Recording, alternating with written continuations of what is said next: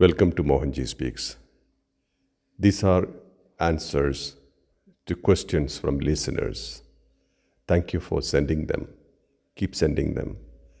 I will try to answer them as best as I can. Mahanji, this is about love. So it's asking the question, when is true unconditional love possible? Unconditional love is the only possibility. All the other things, like relative love, which is loving for a particular reason, for a cause, means loving with expectation. They are all unnatural. They are all mind oriented. Unconditional love is the substratum. That means it's a permanent. It's permanent always. Means something which is permanent is unconditional love. And why we do not experience it? Because we are connecting love with something external, an external object, an external being. And we decide that we have a choice to love or not to love. But if you remove all these choices, you have a state where you are sleeping, you have a state where you are awake, and you are a state where you are dreaming. All these states are real. And that which transcends all this state is unconditional love. But how do you know about this? That means, how do you know that there is a state where you need nothing but you still love? You have to connect to yourself. You have to look at yourself. Look at the harmony which is called you. All the organs of the body, which have different functions, are working in perfect synchronicity, in harmony. And you understand there is a deep love or deep connection. The connection between all these activities which are happening, which makes you stay alive. That cementing material or that which unites everything is deep love. If you really connect to yourself, you will be overwhelmed with love. It will be like a treasure house of love within. You do not see that outside. When you are interacting with the outside world, you are looking at people, you are looking at differences, you are looking at materials, you have expectations, you have desires, inclinations, tendencies. When all these things are happening, it's not easy to feel love because we are occupied with all these things. In that mode, very, very difficult to find unconditional love.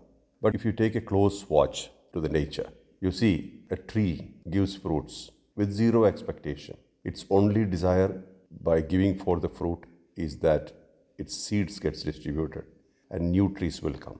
But it produces much more fruits than it actually needs to have another tree. Why so? So it's doing its dharma, its duty to serve the world unconditionally. It gives shade even to a woodcutter, somebody who's come with an axe to cut its branches. It gives shade. It gives shade to birds, shelter to birds, and it gives nourishment to the beings without any expectation. You can see this harmony, this truth everywhere. This is unconditional love, love without conditions. And if you are able to observe yourself, the true yourself, there is a physical aspect, the gross aspect. We have a subtle aspect, the experience aspect, which consists of intellect, ego, mind, all these things. Then we have further a causal aspect, which causes everything to function within us. Look at all these aspects. On the gross aspect, you have an identity, you have a personality, you have a certain existence, and you are identified as a certain person.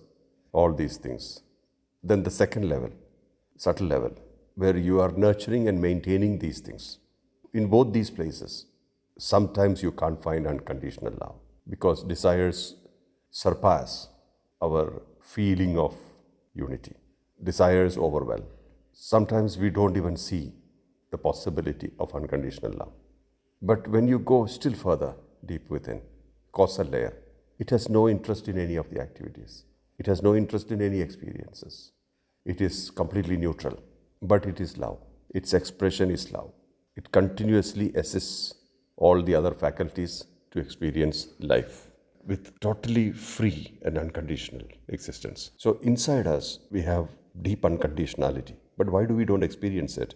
Why are we not experiencing it? Is because we have so many emotions connected to expectations, connected to our existence. When all these emotions are happening one by one, like waves on the ocean, we fail to see what's behind all this. When all these emotions are gone, you never see a calm sea always. Calm in the sense, waveless sea. There are waves all the time. Such emotions keep on happening. We fail to see there is a sea underneath. So you got to take some time, connect deep within, go within. I say contemplate, contemplate, contemplate. Contemplate, go within, deep analysis about what you are not. Anger comes. I'm not anger. Hatred comes. Why should I be hatred? Hatred kills me. It disturbs me. I'm not hatred. Jealousy comes. Why should I be jealous about somebody? I'm unique. Instead of focusing on my uniqueness, why should I look at somebody else? Like that, with contemplation, you can remove the intensity of each emotion. Then what remains is unconditional love. One by one, layer by layer, you remove the grip of emotions. Then emotions don't grip you anymore. When you are fully yourself, when your inner journey is strong, you are more inclined to go inside than outside. Emotions can't catch you. Emotions exist with outside objects, outside entities, beings, people, places, all these things. But when you go within, there is nothing to hold on except some memories, something which is stored, such as fears, memories, inclinations, likes and dislikes, tendencies, experiences, impressions. Apart from that, there's nothing inside. You are constantly seeing the existence of these materials inside. You start feeling, that's not me. These are all fleeting things, something which comes and goes. So I'm not all this. Then what am I? That's when you really start connecting to the deeper core, where there is somebody, something in you which needs nothing, totally free, unattached with all your activities, all your likes and dislikes, all your emotions, all your desires, everything, and still happy.